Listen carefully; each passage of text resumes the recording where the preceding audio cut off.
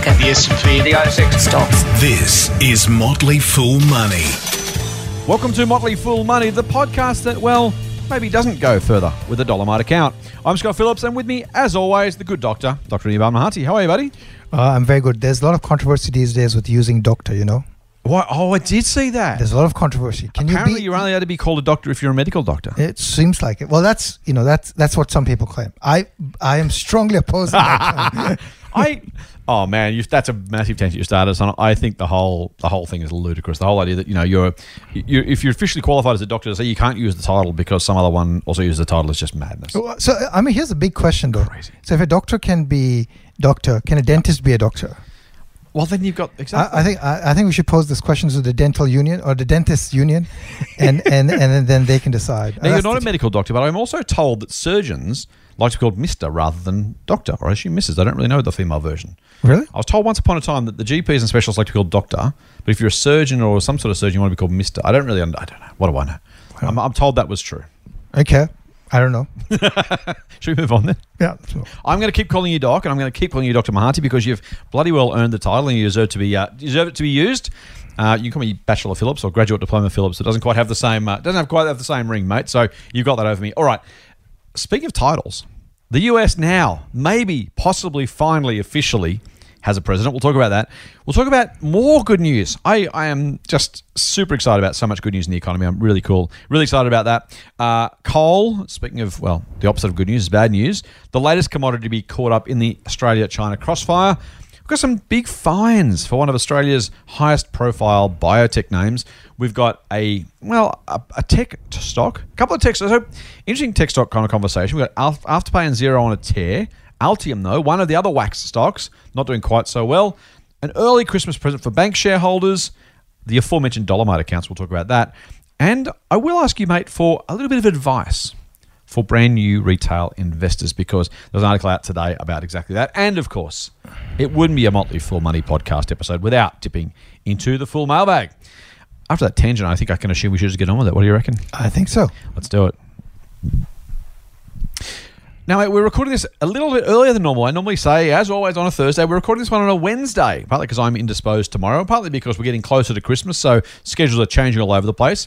Good news, or bad news if you don't like our podcast, but if you don't, hopefully you're not listening anymore, is we're going to publish on schedule every single day we normally publish right through the Christmas period, mate. So we love our listeners. We want to make sure you've got something to listen to.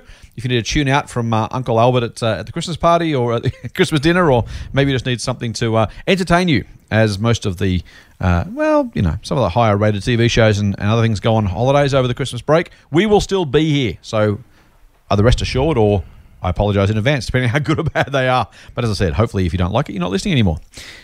The new US president, though, mate, was confirmed, as much as these things are done, by the Electoral College on our Tuesday morning this week. Joe Biden officially getting more than 270 Electoral College votes and making him the official president-elect. Now, there's still a bit of a gap between now and the 20th of January when he's officially inaugurated. So I don't know how many opportunities are left for lawsuits or other things to happen, but in theory, Biden is home. At the same time, we saw renewed hopes, partly as a result of economic stimulus in the US and, of course, the rollout of the vaccine, which means that, as we said, as we record on Wednesday morning, the market was up 1.1%, the US market, overnight. And it seems like American investors are kind of prepared to bake in the good news again. After a couple of weeks, we had a cracking November, a great start to December, toughish last week, but it seems like everything's back and going full steam ahead. Yeah, again, I don't really. So, the president-elect is the president-elect. Mm-hmm. We know that there's going to be a new president on January 20th. I sort of almost always look past those things because, in the short term, there's sort of, there's all these trades. Am I going to cycle out of growth stocks to value stocks, growth stocks to beaten down stocks? Am I going to go into those so-called recovery plays? I just don't invest like that. So, I'm not looking for that 30% bump that a recovery stock may get because I actually don't care about that at all. Right. So a lot of that, excitement doesn't excite me at all. So let me ask you the question then to that extent. I feel a little bit the same, but I occasionally wonder to myself, am I missing the opportunity? I mean, yes, we have our preferred investing styles, and you and I are reasonably similar in kind of principle, but different in style. You're obviously a higher growth investor than me, and you're prepared to invest early and hold longer and lots of that sort of stuff. And neither of us tend to play that kind of recovery idea. I have to say, though, is there something a little bit too, and again, I'm asking myself as much as you, is there something a little too kind of ideologically concrete about that view when we miss the opportunity? I mean, if there are businesses out there that are going to do 10, 20, 30% better by riding that recovery wave, aren't we, to some degree, kind of being too pedantic, too specific, too ideological, and not simply saying, hey, there's money to be made over there. Why aren't we going and making some of that money? Oh no, I don't have actually. There's a you know me, and I'm actually very capitalist. If there's money to be made, I want to make that money. So the recovery trade, there's got to be interesting to you at least a little bit. Well, here's the thing though with the recovery trade, right? Number one, I need to free some capital. Mm-hmm. So if I have that, free the capital means I have to do what I call a pair trade, right? I have to sell a growth stock now to find some capital, unless I have free capital sitting. Yeah. And then put that capital. So let's assume that I think, and this is all fictitious, let's say ANZ shares, I think they're going to rise by 30%. To find that money for that ANZ shares, I have to sell something. Mm-hmm. Or I have to put some money that I've saved, which I was going to put towards some other company, towards ANZ. Right. By the way, there's an opportunity cost, right? If you buy ANZ shares, you can't either hold or buy something else. So that's number one. Okay. Number two in my mind is an opportunity to trade like this is basically short-term trade. And that means I have to think about capital gains that I might be paying because I have to get out. Sure. Number three, I have to be able to get out at the right time. So I have to get in at the right time, get out at the right time, have to hope that the PE expansion and the earnings expansion both happen. So it just appears too complex. It is not. It's complex. It is possible. Yeah. But it is extremely complex, and I've found that, at least for myself, if I just buy the companies that are going to compound at 30% plus their sales over 10, 15, 20 years, the best of the best, why do something more complicated, right? Now that said, when I invest overseas, I do play recovery trade sometimes. Oh, okay. Right? And I'll play recovery trade like this. So if I see a company such as, say, Starbucks, right? And I know people here don't like, people in Australia would not like the Starbucks coffee, but, I find that way too snobby. I think, I'm not Starbucks is my favorite coffee, but I find the distaste for it strange. No, it's not snobby. So I think the thing is that people here associate coffee with a coffee culture. It's a little bit like the French coffee culture, right? Okay. I want to go to my cafe. I want to be recognized. my barista, and I want to be a small local shop. Yeah. Starbucks is a chain, right? Sure. Yeah. And maybe you don't get that feeling and things like that. I get that. Fair. Anyways, that aside, it's still a world-class brand, and it's going gangbusters where it would matter in places like Asia. Right, Asia and India, growing really strongly in America. So for those sort of places, what I would assume is, I can play the recovery. So this is a type of company. If it gets sold off, what I would do is I'd go long calls with a long dated option. So basically, I have leveraged upside. Okay. And then instead of making 30%. I'm actually going to be making 100%. Right. And by going long the call, I can actually afford to wait for a year so that I save on my capital gains. Right. So that's the type of trade I like to do if I'm doing recovery. So I would never do a recovery trade on some bank shares and stuff like that. They just don't interest me. But recovery trade, it sounds like you're saying to me it's a company-specific recovery trade where it's just something out of favour maybe, rather than kind of economically saying the economy is going to rebound, so I'm jumping on ANZ, for example. Is that right, or I miss? Yeah, so as I said, I actually have a distaste for economic recovery stocks per se. I love stocks or companies where I think that, like the long-term brand appeal of Starbucks is undeniably strong. It's not going to disappear. Okay. The long-term brand appeal of something like Disney, for example, is again undeniably strong. So those are companies where I think going long the call is a very smart trade, because the downside is actually relatively limited. The upside is actually probably a double or more. Okay. And if you can buy that at a cheaper PE or normalized PE. Right. So there's a time for those sort of trades. Sometimes it's really hard to do that. Like during the pandemic, I did one on Starbucks, and that has really worked well. I should have done one on Disney. I didn't. But that would have worked really well again. So again. Sometimes I look at the company's debt load, and that sort of say, okay, it's too much debt load, and I don't want to do this because if too much debt load can always result in your thesis not working out, because again, you have a limited time frame. So I think this can be done, but to be done profitably and in a meaningful fashion. Like again, 30% in 6 months does not interest me, but 100% in 6 months does interest me. That's a lot of upside. And usually I would not actually keep it for 6 months. I'll rather keep it for a year, because I like to get the 100% over, or more, whatever I can get over the year. That's for the capital gains tax benefit. That's for the capital gains tax benefit. Nice. I'm more open to it.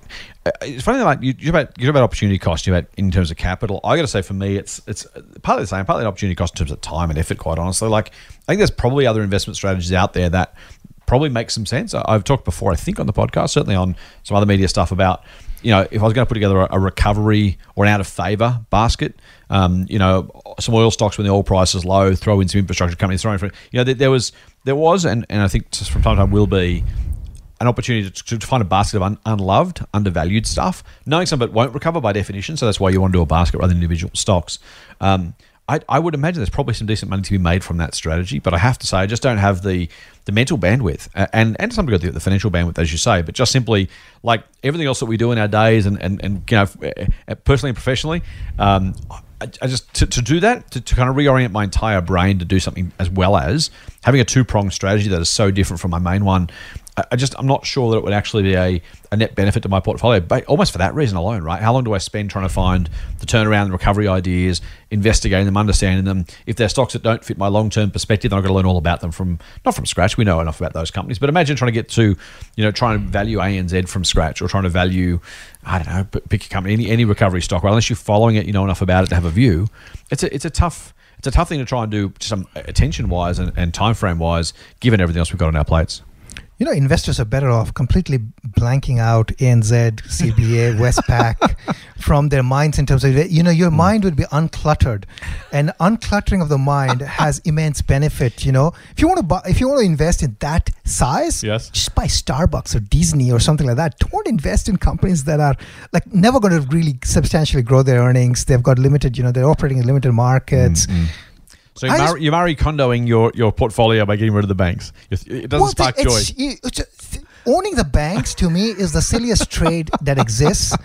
I know that a lot of people do it, and they do it because they've done it. Yeah. It just doesn't make sense. Yeah. I think, look, I'm a little bit less forthright on that. I think there's probably, there has been times over the last, the banks were up 20% in November alone, right? So again, back to that recovery trade idea. There's something there potentially. There's times to make it. I think to your point though, over the long term, the chance of outperforming with the banks as a buy and hold investor was remarkably different. Which is exactly what I'm saying, right? Yeah. If you're going to make 20% on the banks, I'm saying you make 100% on Disney or Starbucks.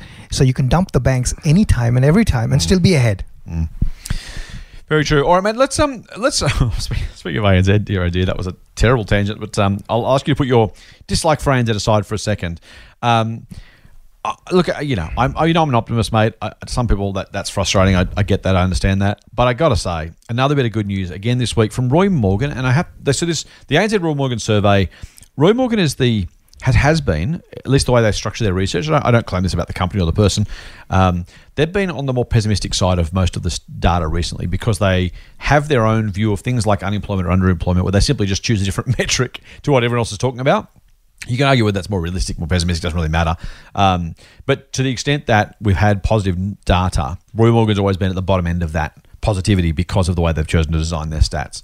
But this good news this week coming out that even their consumer confidence measure saying we are now more confident than we were before COVID. And I got to say, on the back of 4, 5, 6 weeks of almost weekly positive data, it really does give me a strong sense, and we'll get to something I might bring this undone in a minute, but that there really is some reason to believe, hopefully, possibly, maybe, that the recovery is meaningfully underway and continues to be underway with not a lot of reason to believe it won't continue on for at least a reasonable amount of time, simply because the economic data that matters, the economic activity, economic engine, seems to be whirring back to life and gaining strength and gaining speed.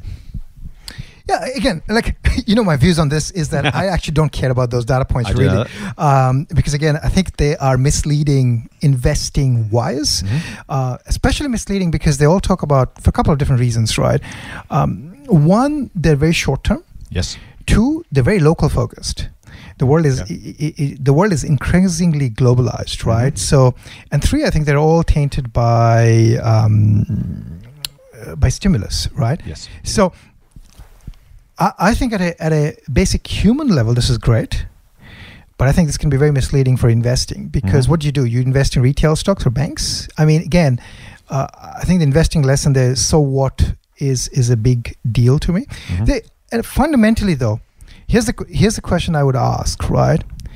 What has changed in the last year that makes Australia as a group more confident now than it was 12 months ago? Do you know what's funny? I think to some degree the answer is actually that for most people, in most accounts, the economy was weakening leading into COVID for non-COVID reasons. And so to some degree, it was kind of one of those, okay, well, things feel like they're spluttering, wage growth's not happening, unemployment seems to be going up. Like there was kind of this sense of gentle but continued erosion is probably the best way I can put it. And I think to some degree, frankly, and I think I said this last week, the week before, starting from a low base means that anything better is increased confidence. You know, the question about confidence is are you feeling good about the future? And to some degree, the further down the hole you are, as you start to dig yourself out of that hole, by definition, going from terrible to less terrible is a higher degree of confidence than you had previously. So to some degree, it's that return to, or the view of returning to normalcy to some degree, because we are have been in a COVID hole. Digging ourselves out of that makes us more confident. So that the idea that I think the future is brighter than the past holds in large part because we've been in a terrible position, but also that the economic activity, the experiences, the confidence, the life in general feels better than it was and feels like it's going in the right direction. I think that's the difference for me that is different to pre-COVID, where things were going reasonably well, 30 years without a recession, but some this steady erosion. It feels like a different mindset, a different framework, a different direction the economy is heading now. Yeah, so you just answered my question, right? So it's basically a mindset. We just feel that way. Maybe it's not that way, actually, right? So, except that we know that confidence does drive behavior, right? So there's something element of it is a self-fulfilling prophecy in both directions. If you're worried about the future, you stop spending. If you're confident about the future, you start or keep spending or increase your spending. So there is something self-fulfilling about those confidence on a business and consumer level. Yeah, so I think all of that makes sense. I think what it does, though, is again it goes back to talking about those metrics which I think are increasingly less relevant when you want to invest with a really long-term horizon, right? I mean, people want to spend more, but how do I use that for investing? Yeah. Do I go and buy some retail stocks? Do I go and buy some bank stocks? What do I do? What do I do with it? And I think that's good, but I think again I would be careful about what investing lesson I take. I mean, broadly speaking, though, nothing substantial has changed between then and now, right? So we should be feeling, from an economic point of view, from a logical point of view, nothing has substantially changed. Everything is really the same. Sure. All the struggles that remained at that point were there. All the struggles that were not there are not there today. Yeah. What we were happy about then, our cars. if we were happy with our car or television then, we're still happy with our car and television now. Right? So new car sales are up. That's a positive. What I'm saying is a left brain, right brain sort of thing, right? Yeah. I mean, if you remove the emotional component out of it, all the challenges the economy had then, it still has. Yeah. All the challenges the economy did not have then, it still does not have those challenges, right? So nothing has substantially changed in that sense. I'm curious to... Oh, go. Sorry. Yeah, that's really what... Would your view change if you invest in different stocks? I mean, again, I know you've been very clear about your bank view, but if you're the average Australian investor, as represented by the ASX or the All Ords or whatever metric you want to use, if you are exposed to banks and retailers, both discretionary and staples, I mean, I completely agree with you, by the way. I think we've been clear in the past that there is very little, if any, correlation between GDP and share prices.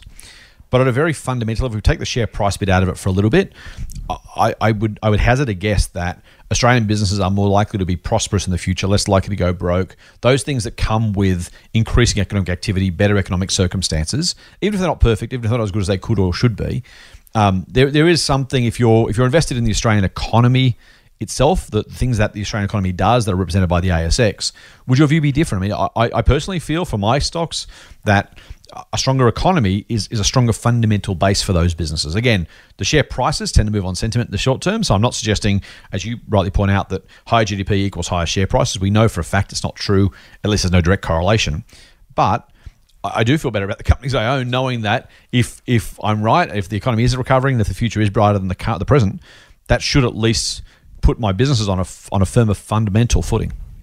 Well, that's the thing, right? That's exactly the point I was trying to get to. So, if you're interested in a business that is solely local, Yeah. that makes sense, Yes, right? yes. But increasingly, businesses should be global, because if they're not global, they're at a disadvantage, because they're operating in a smaller market. They're going to be growing slowly, or they're going to be, at the whims of the economic cycle and things like that, Totally. right?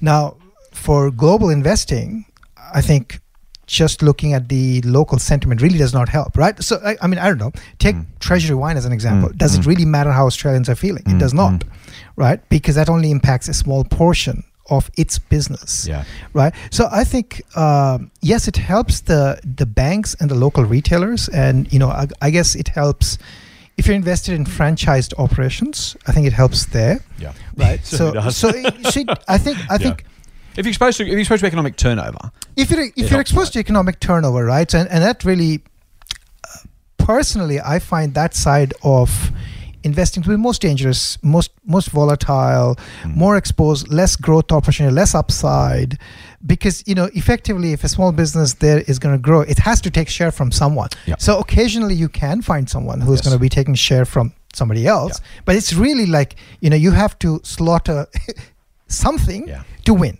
Yes. Right. Yes. And more often than not, they're not creating new markets. Right. So That's absolutely true. yeah, so they're not creating new markets. They're all old school businesses, right? So if I'm a gym operator, the only way I'm going to grow is if I can take away if I can say, for example, aggregate other gyms. Yeah. Right. Yeah. So, but if I'm selling an online service called I am going to give you fitness, whatever, Yeah.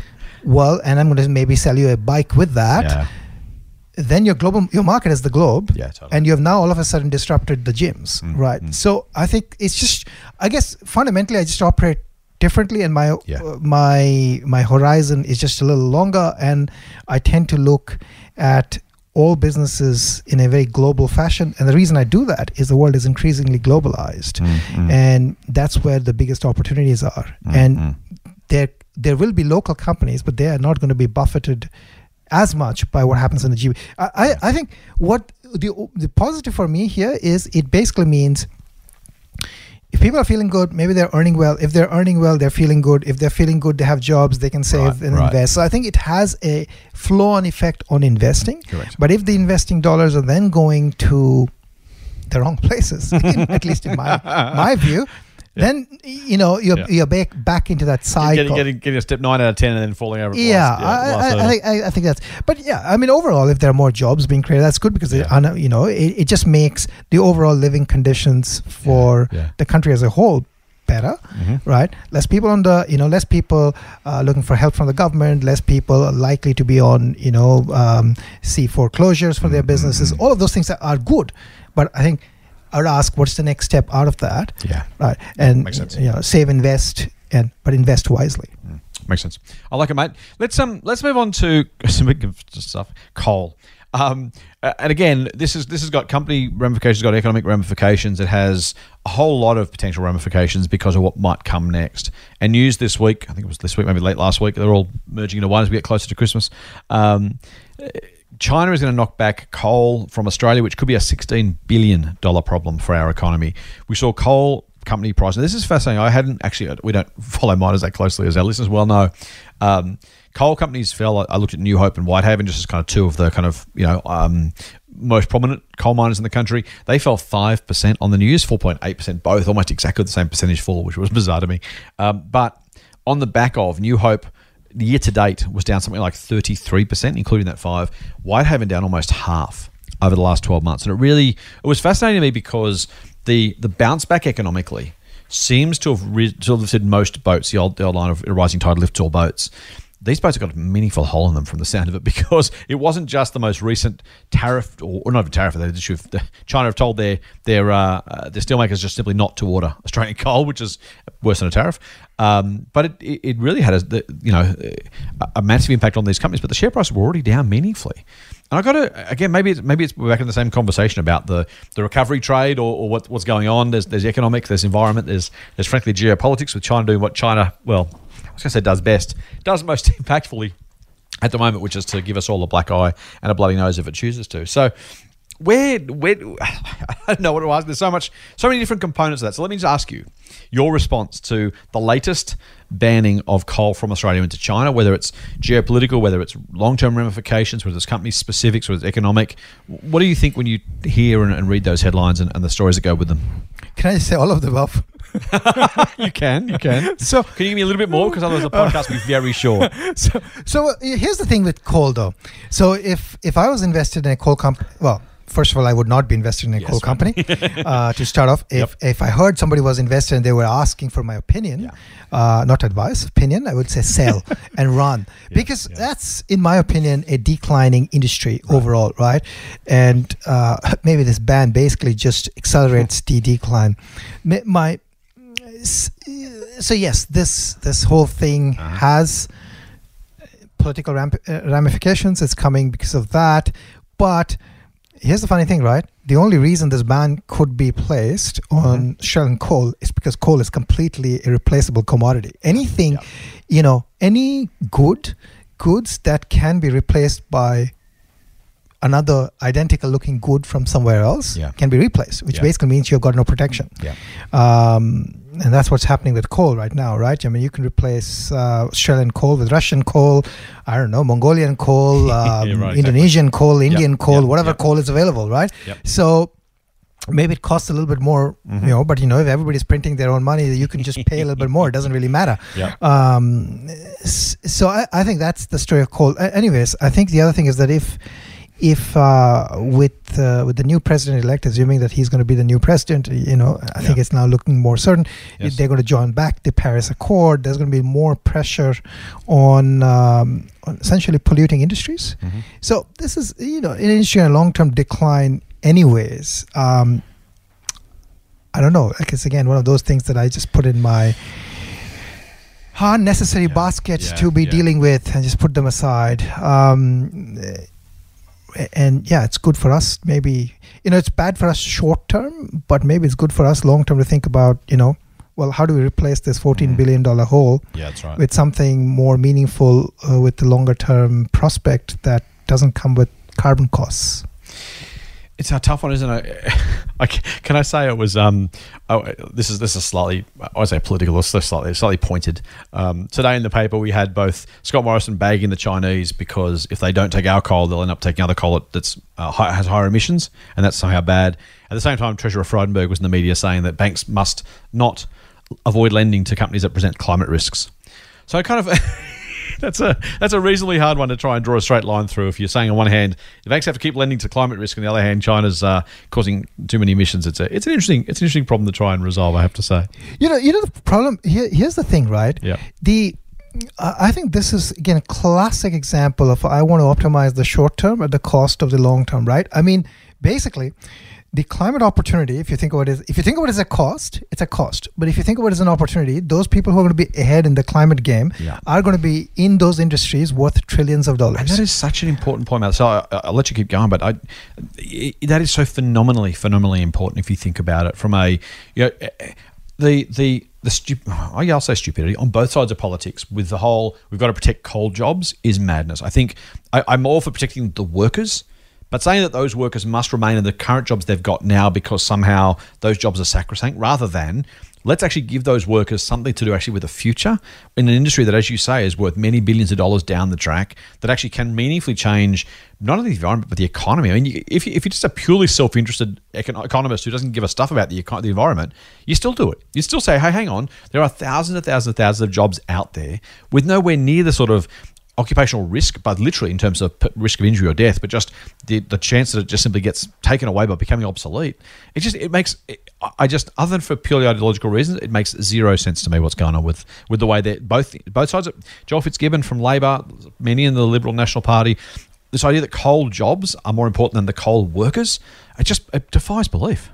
Yeah, I think that's a really, really important fine point that you're making, right? I mean, there's a fine distinction there. The worker and the job, right? I mean, I think it's very easy to immediately say that, well, the worker's job will be disappear. We basically think the job and the worker are the same thing. They're not, right? And I think, again, trying to trying to create higher value by having IP is really important, right? It's very hard to have IP in digging coal. It really is. I mean, it's a very old industry. You're digging something from the ground. You're lucky that it's there in the ground. Somebody's not lucky to have it in the ground, but it was going to be replaced by, I don't know, wind. Well, you all of a sudden went from being lucky to unlucky, right? And all of a sudden, if people are going to tax it because it is coal, well, you went from being lucky to really, really unlucky. Yeah. So I think I don't know what it is. It is should really be trying to get ahead on the climate. It's not being, I'm not trying to be a tree hugger, but what I'm saying is this is an opportunity to catch an industry which is going to grow rapidly. Absolutely. Which is where, as a small country, but with having technical expertise and technical leadership, you can actually create a lot of jobs. And you can secure some of these jobs for maybe the next 20, 30 years. Again, and then something will change. But, it seems like every day it's an opportunity being lost. So crazy, isn't it? Look, I will absolutely put on the record completely up front. I think climate change is real and we need to do something about it. So I have no problems with that. If you don't like that, I apologize, but that's my view. And hopefully you're listening here because you want our honest opinions rather than us to pander to you. So that's my honest view. But as you say, Doc, even separating that out purely economically, it just makes a whole lot more sense to be, as Wayne Gretzky, the famous ice hockey player, said, skating to where the puck's going to be, not where the puck is.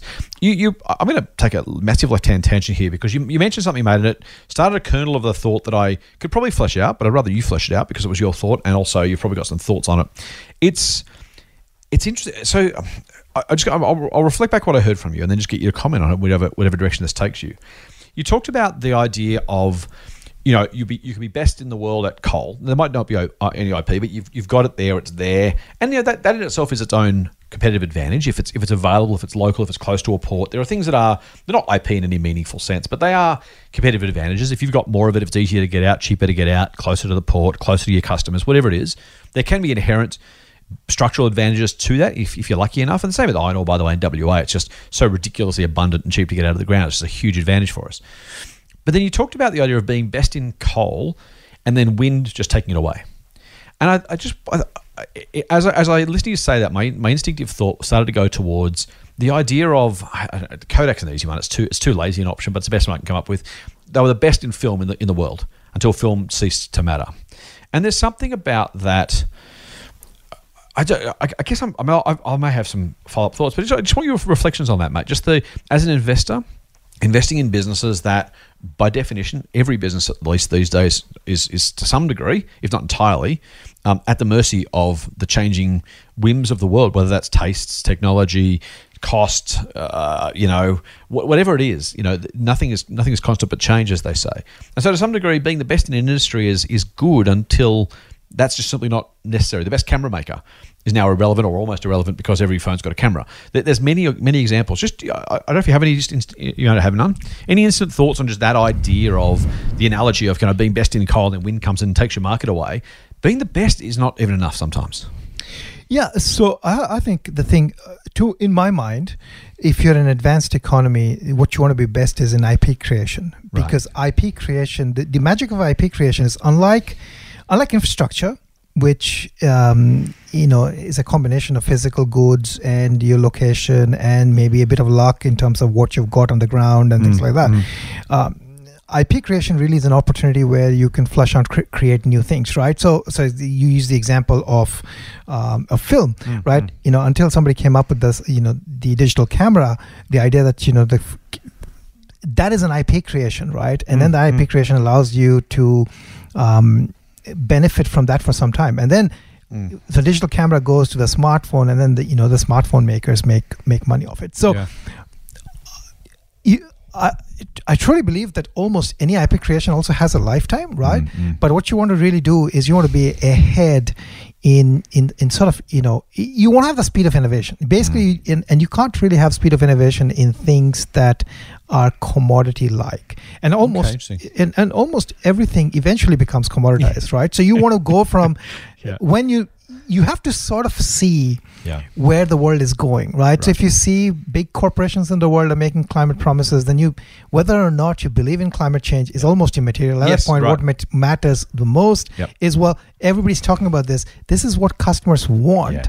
This is where the markets are being created. You want to be in that market, right? If you want to be purely, and I think what happens really is very hard for industry to give up current profits, and any industry that cannot give up current profits is the one that actually gets destroyed. Historically, huge, right? Kodak, why did Kodak get destroyed? Because it didn't want to give up current profits. Yeah. If you do not want to give up current profits, that's how you dig your hole. Didn't it famously invent the first digital camera? I'm pretty sure I've heard that story. Yeah, and then it put it aside because it's going to, it's going to disrupt its own business. How are we going to still right? film if we have digital cameras? Yeah, right. Yeah. Whereas the Apple basically made the iPod and then made the iPhone, which just disrupts the iPod because, that's how you stay relevant. Yes. So I think, and that's the classic, I think, problem. And that's why, even if in terms of research dollars and stuff like that, why aren't we doing more on hydro? Why aren't we doing more on wind? Why aren't we doing more on solar? Right? We get so much sun. We should be doing something on solar. I don't want to go on a massive tangent like that's what we tend to do on this podcast. I read Malcolm Turnbull's autobiography just recently, and people have views on Turnbull. I have my views on autobiographies because they tend to be reasonably self-serving. But put that aside, he talked a lot about. He was pretty passionate while he was in government about pumped hydro. The idea of kind of a battery in this case actually literally being when the sun's out, you pump water uphill, and when the sun goes down, you let it come back downhill and spin the turbines. I'm no hydrogeologist, but that, and not that I was a new idea that he came up with. There's plenty of people suggesting it in old mines and all sorts of stuff. Is that not the most obvious way to store energy at almost zero kind of ongoing cost, a bit of maintenance or whatever? That's not the only one, of course. I know Tesla's making batteries and a whole lot of other things going on, but it just staggers me that we have not got any government almost anywhere with the vision to be starting to invest in some of these projects in any meaningful way. Even those who, in theory, believe in it, it boggles the mind that we have, as you say, both environmentally and economically, there's opportunities in front of us we're just not taking. Yeah, I think, what has happened in the last, say, 15, 20 years is sort of the ambit of moving ahead and doing development has sort of shifted from government to industry, right? And you'd notice that most of the big changes are being pushed by industry, right? And I think, at least in our case, I think the problem is that as a small country, for the industry to actually be able to push ahead and make disruptive changes, it I think needs a little bit of a push, right? And I think that's what I almost don't expect government to innovate. Right. Okay. My assumption is government is not going to innovate. Yeah. Government is going to increasingly give less R&D dollars, and therefore you'd expect that hole is going to be filled by industry, and and profit making is usually you'd see the disruption and profit making almost go hand in hand, right? So and I think maybe you need to just bootstrap industry to some extent. Yeah. So I think that's where the challenge is. Motley Fool Money. Financial advice for real people, not trust fund hippies. Sign up for the newsletter at fool.com.au/MMM. More bad news, this time for Cochlear. Really, really cool technology, really, really cool brand. A business that, frankly, is the leader in its space. And again, speaking of Australian innovations and bootstrapping stuff, something that came out of a university. Was it Macquarie University, I want to say? I can't remember the guy's name. Can you remember the guy who invented it? It's on the tip of my tongue, but I can't quite. I forgot. Yeah. Anyway, so really, really cool. Except overnight, I think it was, or the day before, in the US, Cochlear has got to pay the best part of a $300 million US fine, another $70-odd million of costs. Man, is it not always true that no matter what happens when you go to court, the lawyers are the winners? If the legal costs are a quarter of the fine, anyway, that's a whole conversation for another day. I'm sure the lawyers earn their money in terms of the time and effort and work they put in, but there's got to be better ways of not torching money than paying lawyers. Anyway, for allegedly trampling on someone else's patent when it came to the technology in their devices, $400 million US among friends, is it? I think it was close enough to, was that, call it $500 million, maybe a little bit more in Australian dollars. That's a decent chunk of change Cochlear's got to find. Yeah, well, I think I did the maths. It's 450 million Australian is the total fine. Thanks, mate. Inclusive of the legal fees that they have to pay.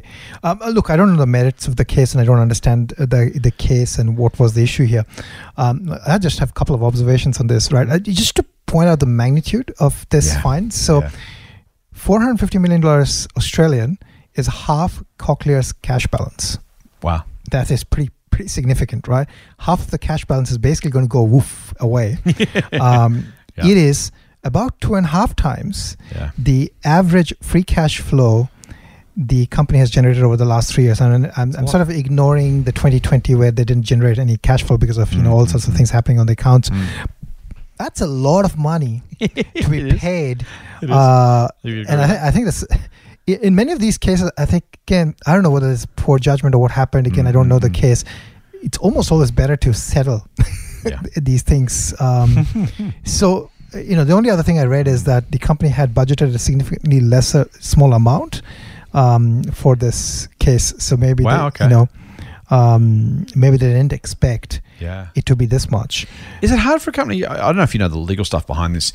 If you allow for a larger amount, are you kind of not admitting guilt up front? Is there anything in the way of kind of the legal and kind of PR and the public view?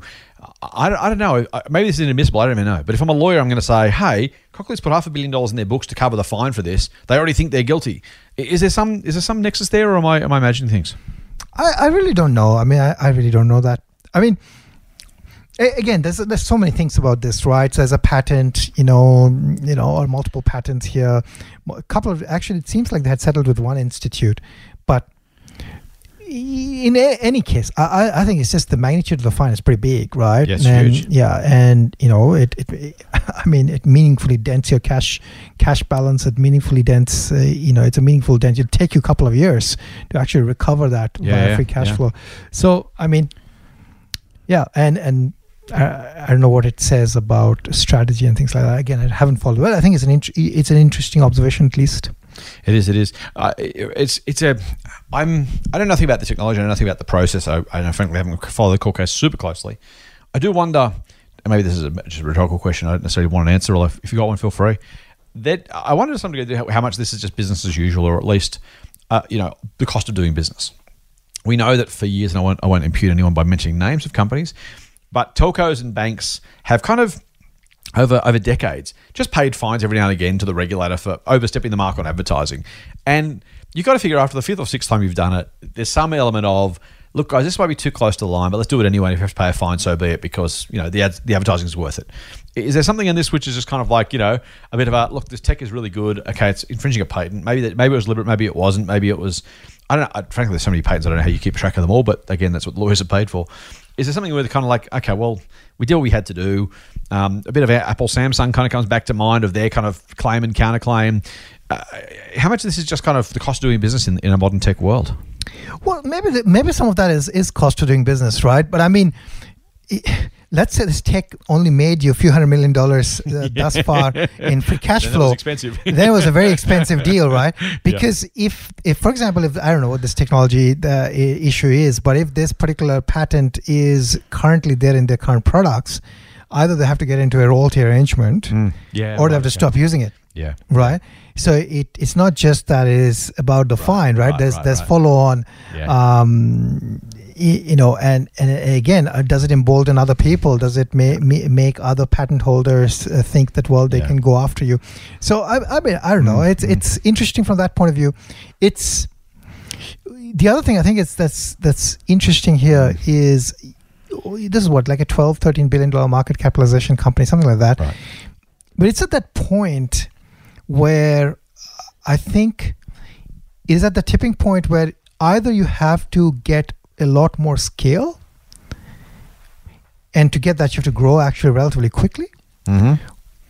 Otherwise, you can't actually handle these sort of patent claims. If this sort of thing, one, would you? Huh? You wouldn't want another one. Yeah, if you had like a couple of these, you'd be going back asking for some capital because you wouldn't have capital to pay for fines. So I mean that's I think the interesting thing here. I think the interesting thing is is the company going to be able to scale up further, because you really need to scale up to be able to deal with these sort of global patent issues.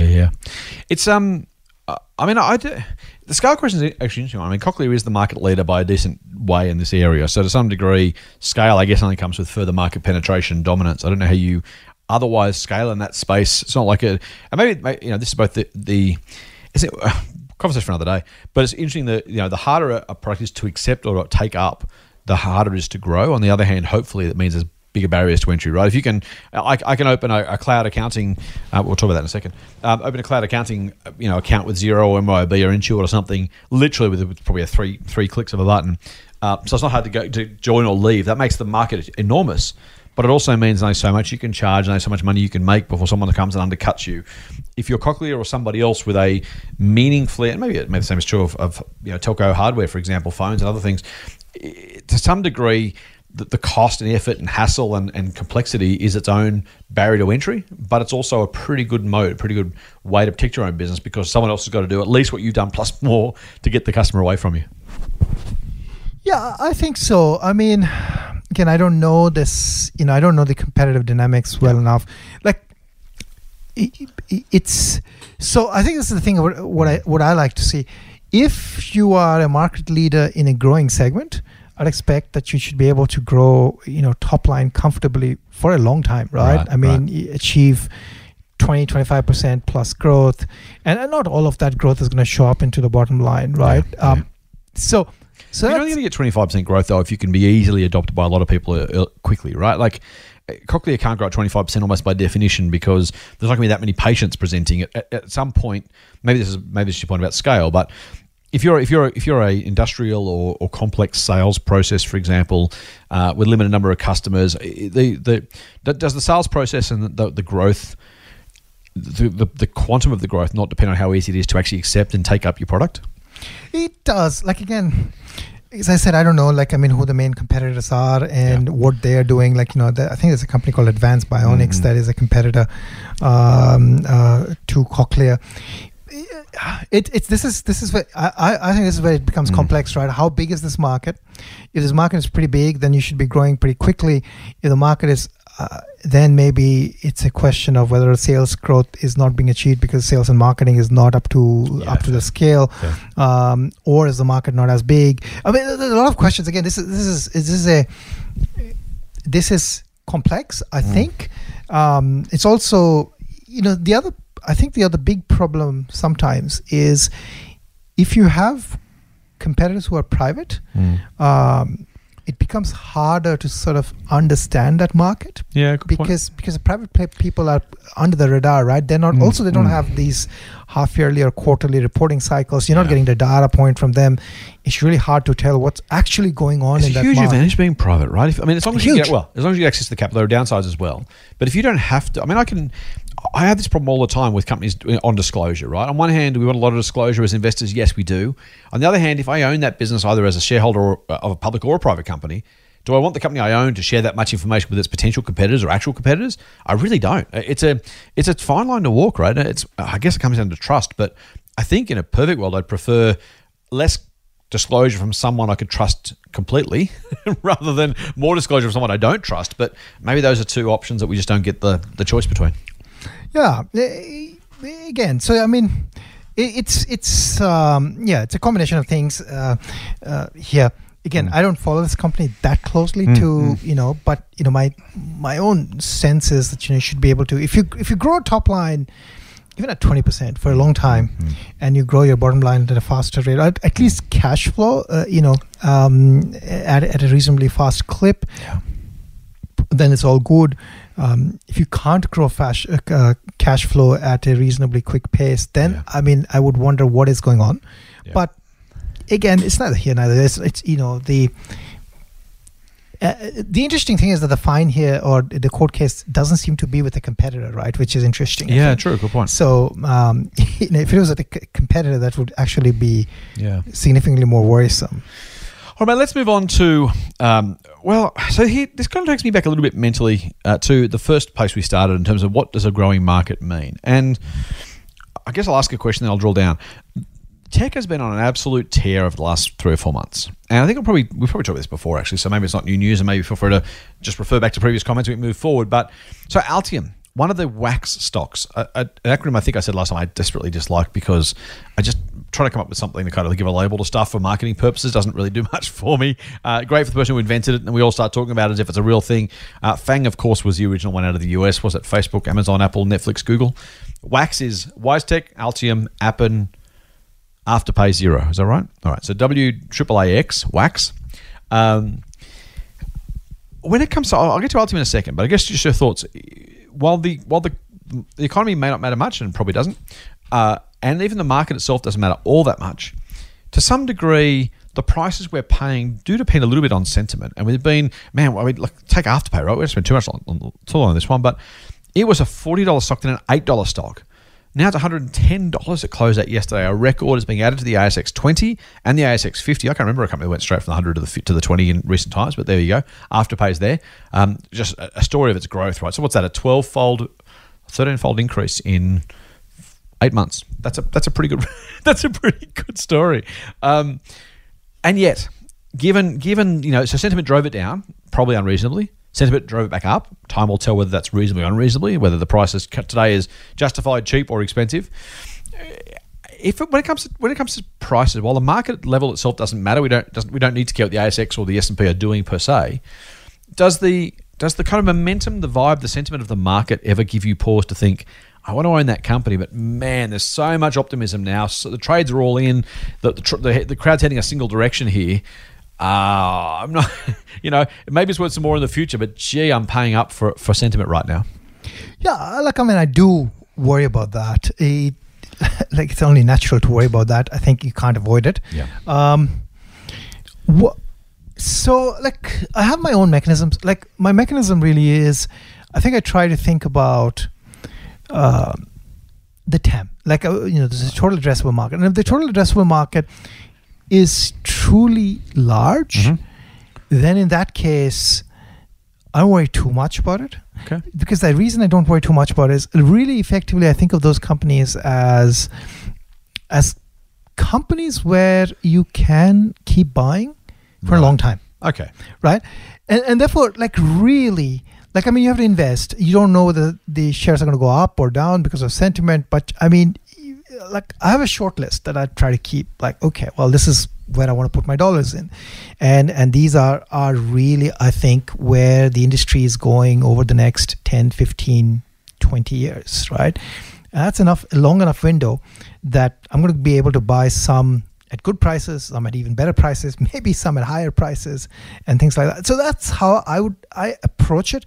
Now, I think that the key, though, and I think this is the Altium, there will be instances and there will be moments where it will not be clear whether or not sort of growth has tapered. I think that happens all the time. It's not unique to Altium. I was alluding to that. That maybe is the case. Even is it looks like the growth is tapering for, say, Cochlear, right? Now, right. A couple of different ways, at least in my own framework, I think about these in different ways.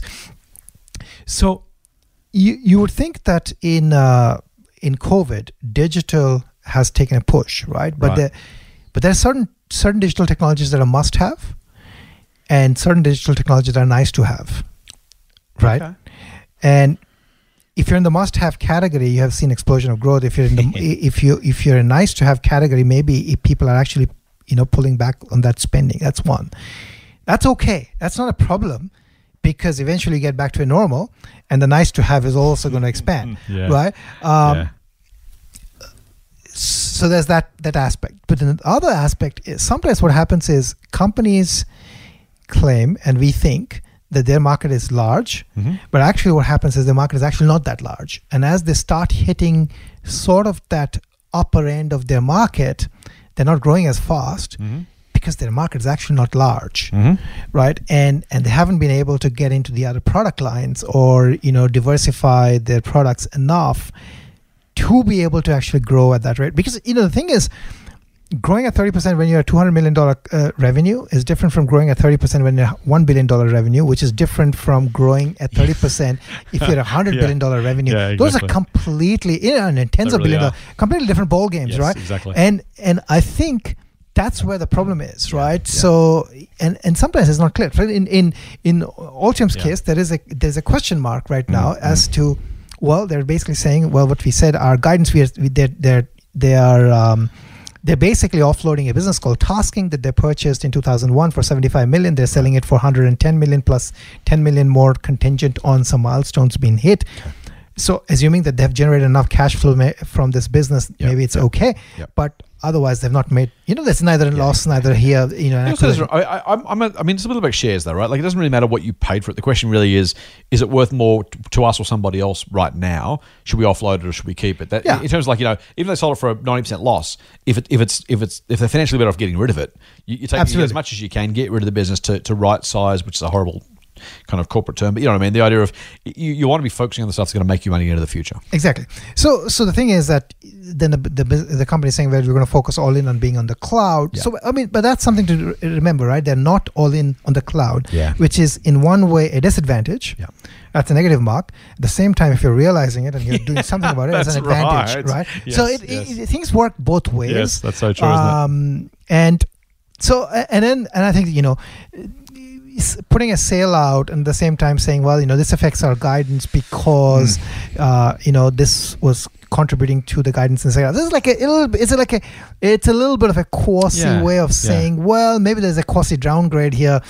We may not hit our guidance because of X, Y, and Z reason. Right. So all of those things are, in my books, they are like, okay, reasons to watch. And from an investing point of view, I think the only thing I can say is this is not the point at which you add to a position. Yeah, right. This is if you hold a position, you hold it because it's information is not clear. Traditionally, this company has done well, so you could continue holding it. But this is not one of those things. Well, the market is misjudging anything. Okay. Right? The market is not really misjudging anything because the market is basically saying it's exactly like I am saying. Well, I have some question marks. Maybe it's this way, maybe it's that way. Yeah. I don't know yet, and the answer is only going to be known in the future. Maybe management also don't know what the answer is, right? I mean, many times management don't know. Management, I'm sure, is optimistic that we're going to be, this big, 10 times this size in the future. And they may well, but they may not, right? Exactly, that's the risk. And you don't. And it's one of those things with smaller niche markets, which is really hard to pinpoint. Right. If it was like, okay, I'm cloud computing and I'm the cloud infrastructure provider, it's very easy to. It's relatively easy to see this market is humongous and it's going to. And you benchmark against its own competitors, right? You look at the other players in the cloud computing market, and say, right, well, there's Amazon, there's IBM, there's everyone else out there, Google. Everyone's doing something. I can benchmark that. I know what's going on and how big it is. Yeah. So sometimes it's hard. Sometimes it's not that people are lazy or management is lazy or analysts are lazy. It's just sometimes it is. Reality is it's really hard. The same thing as I was saying with Cochlear, it's really hard for me to put a number on what actually the total market opportunity is, right? It's really hard to know because sometimes the markets are just complicated. Yeah, I like it. Mate, we were going to talk about an early Christmas present. I know, so we'll talk about that one. Actually, early Christmas present for a bank shareholder. Maybe the next point. That's a bit of a giveaway there. APRA, the Australian Prudential Regulatory Authority. It sounds like honestly the most boring regulator in the world, doesn't it? Unless you're a banking person. Imagine working for the Australian Prudential Regulatory Authority. Anyway, do important work, and I'm glad they're there. They have said overnight the banks no longer are restricted to paying out only 50% as a maximum of their earnings to shareholders in dividends. Effectively, APRA saying the crisis, financially speaking, at least is over. We're no longer worried about how much money you've got, what additional reserves you need. Of course, they've still got the basic reserves that were there pre-COVID, but effectively they're rolling back all of the change to the rules and saying, back to pre-COVID rules. We're no longer requiring you to hold extra capital or be extra conservative. They're saying, please be prudent, which is, I'm not sure whether in regulatory land that's enough to change people's view or just to cover the regulator and say, well, we told them to. In any case, mate, the dividends are going to go up. This is going to be a nice Christmas present for those people relying on those bank dividends for their, frankly, bill paying, particularly for their self-funded retirees. Yeah, well, again, my views on that. But it's I should have talked about it at the top, shouldn't I, with the banks? Yeah, I mean, it's good for those people who want the dividend and the frank credits and things like that. People looking for growth and looking for actually good returns going forward. I don't know. I don't think the banks are the place to put your money. I mean, if you want 5%, 6%. Annualized. I mean, you can get the dividend, but stock price can go down. Right. Well, net, you might actually be behind. So there's that. But yeah, it's funny, isn't it? I mean, they're almost better compared to, for those people at least, to a Challenger annuity or something similar, rather than genuinely compared to the equities market in the same sort of way. I'm putting my money over here. The capital value, at least in a annuity, effectively doesn't change, but nor do you normally get it back. It's kind of you're paying a lump sum now for an income stream over the rest of your life. That feels like what most bank shareholders are doing these days. Yeah, they are basically quasi bonds in some sense, right? For which you're paid upfront with no guarantee that you'll get your capital back. Yeah, that's true. But yeah, that's what it is. All right, mate. The one I am going to leave, is the advice for new retail investors. There's a story out only yesterday or today about the massive growth in new online share traders and what's happening there. We're going to leave that. We might hold that over for maybe next week or the week after. We've got a little bit of something to unveil a little bit, so we'll hold that. We will, though, finish off, surprise, surprise, with a look inside, a dig inside our foolish mailbag, mate. We'll get on with it now. I got a question from Gary. Now, Gary has put us in, to some degree, order, and you may disagree with this. I'll tell you, I'll read it as written, and then you can enact a coup should you feel necessary. Gary says, "Hi, Scott," in brackets, President, and Doc, Vice President. Now, I'm not sure whether that's the right order, but in any case, between the two of us, we're running the country now, which I'm okay to say. He says, "I've got another question for the podcast. I recently purchased a small position in an ETF, Australian Tech Shares, through Beta Shares, as there are some interesting companies in their holdings. My question is about their management fee of 0.48% per annum. He says, as most of the companies in this fund's holdings don't pay a dividend, how do they fund the yearly fee? I always assumed ETFs took their fees from the dividends before allocating the remainder to their holders. I see ATEC, which is the name of the ETF, hold a very small portion of Australian cash in the holdings. Is this to fund the fees? Thanks, Gary." Doc, I'll ask you two questions, actually. The first question I'll ask you is, how do the fees get taken? Secondly, I'll ask you about the management fee and whether 0.5% is attractive enough to recommend an investment in this sort of fund. So, firstly, how do the funds get their dividends if the companies themselves, the fees, if the companies themselves don't pay a dividend? Yeah, so I don't know exactly mechanics, but a couple of different ways this happens. One is, as he has pointed out, Gary, the cash. So if you have cash, you can take some cash out of it. The other thing to remember is that if it's an ETF and it's probably indexed to something, it's going to get rebalanced every so often. So when you rebalance stuff, you'd probably have some profits that you're taking off the books, or you'd have some, you basically have an opportunity at the rebalancing time to again grab some cash out of it, right? And effectively you could sell some of the shares in the market to fund the fees. But there are many different ways in which you can get. If you want to take fees, you can always take fees. It's not hard. Exactly. Yeah, but the 0.5 sounds high to me. I don't know. Yeah, 0.5 sounds like, 0.5 for basically a passive index. Because, effectively, there's an index is managed or is created by someone, right? And so this is basically fees that, both the ETF provider and the index provider are, sharing. So, are you comfortable as an investor? Would you buy an ETF with 0.5%? We know, for generally speaking, managed funds tend to lag the index, and largely it can be explained almost entirely, largely because it's an average by definition, but can be explained entirely by the fact that fees are present. In theory, the more fees you pay, the lower your chance of beating the market or getting a decent return. Is there a point at which you'd say, even if fees justified by the effort, is it too much at some point? Would you say, look, it's just too hard, I'm not going to pay that anymore? Well, the answer is depends, right? Let's say the market, the ASX, let's say is going to do 6% annualized, and you think this ETF is going to do like 15% annualized, then the fee is very justified, right? Even if it could do 10% annualized or 12% annualized, the fee is actually a very small fee to pay. Right. It really depends on what I think you're going to get out of it or what your objectives are, right? So, I could pay 1% as fee if if somebody's going to deliver me 30% per annum. I'll pay 5% as fee for that. So I think again it depends. I don't. It depends really. Lower is always better. I'll take lower if I can get the same thing. I'll take the lower one. But if I really need this because I think it's going to deliver me something that I can't get elsewhere, I'll begrudgingly pay the fees. Now, speaking of things you can't get elsewhere, the only place to get Doc and Kevin's recommendations at Motley Fool Extreme Opportunities is, surprise, surprise, to join Motley Fool Extreme Opportunities. And you can do that by going to fool.com.au/EO podcast. Do yourself a favour. Buy yourself a Christmas present. You've spent money on family and friends. You've decked the halls. You've set the table. You've bought the food.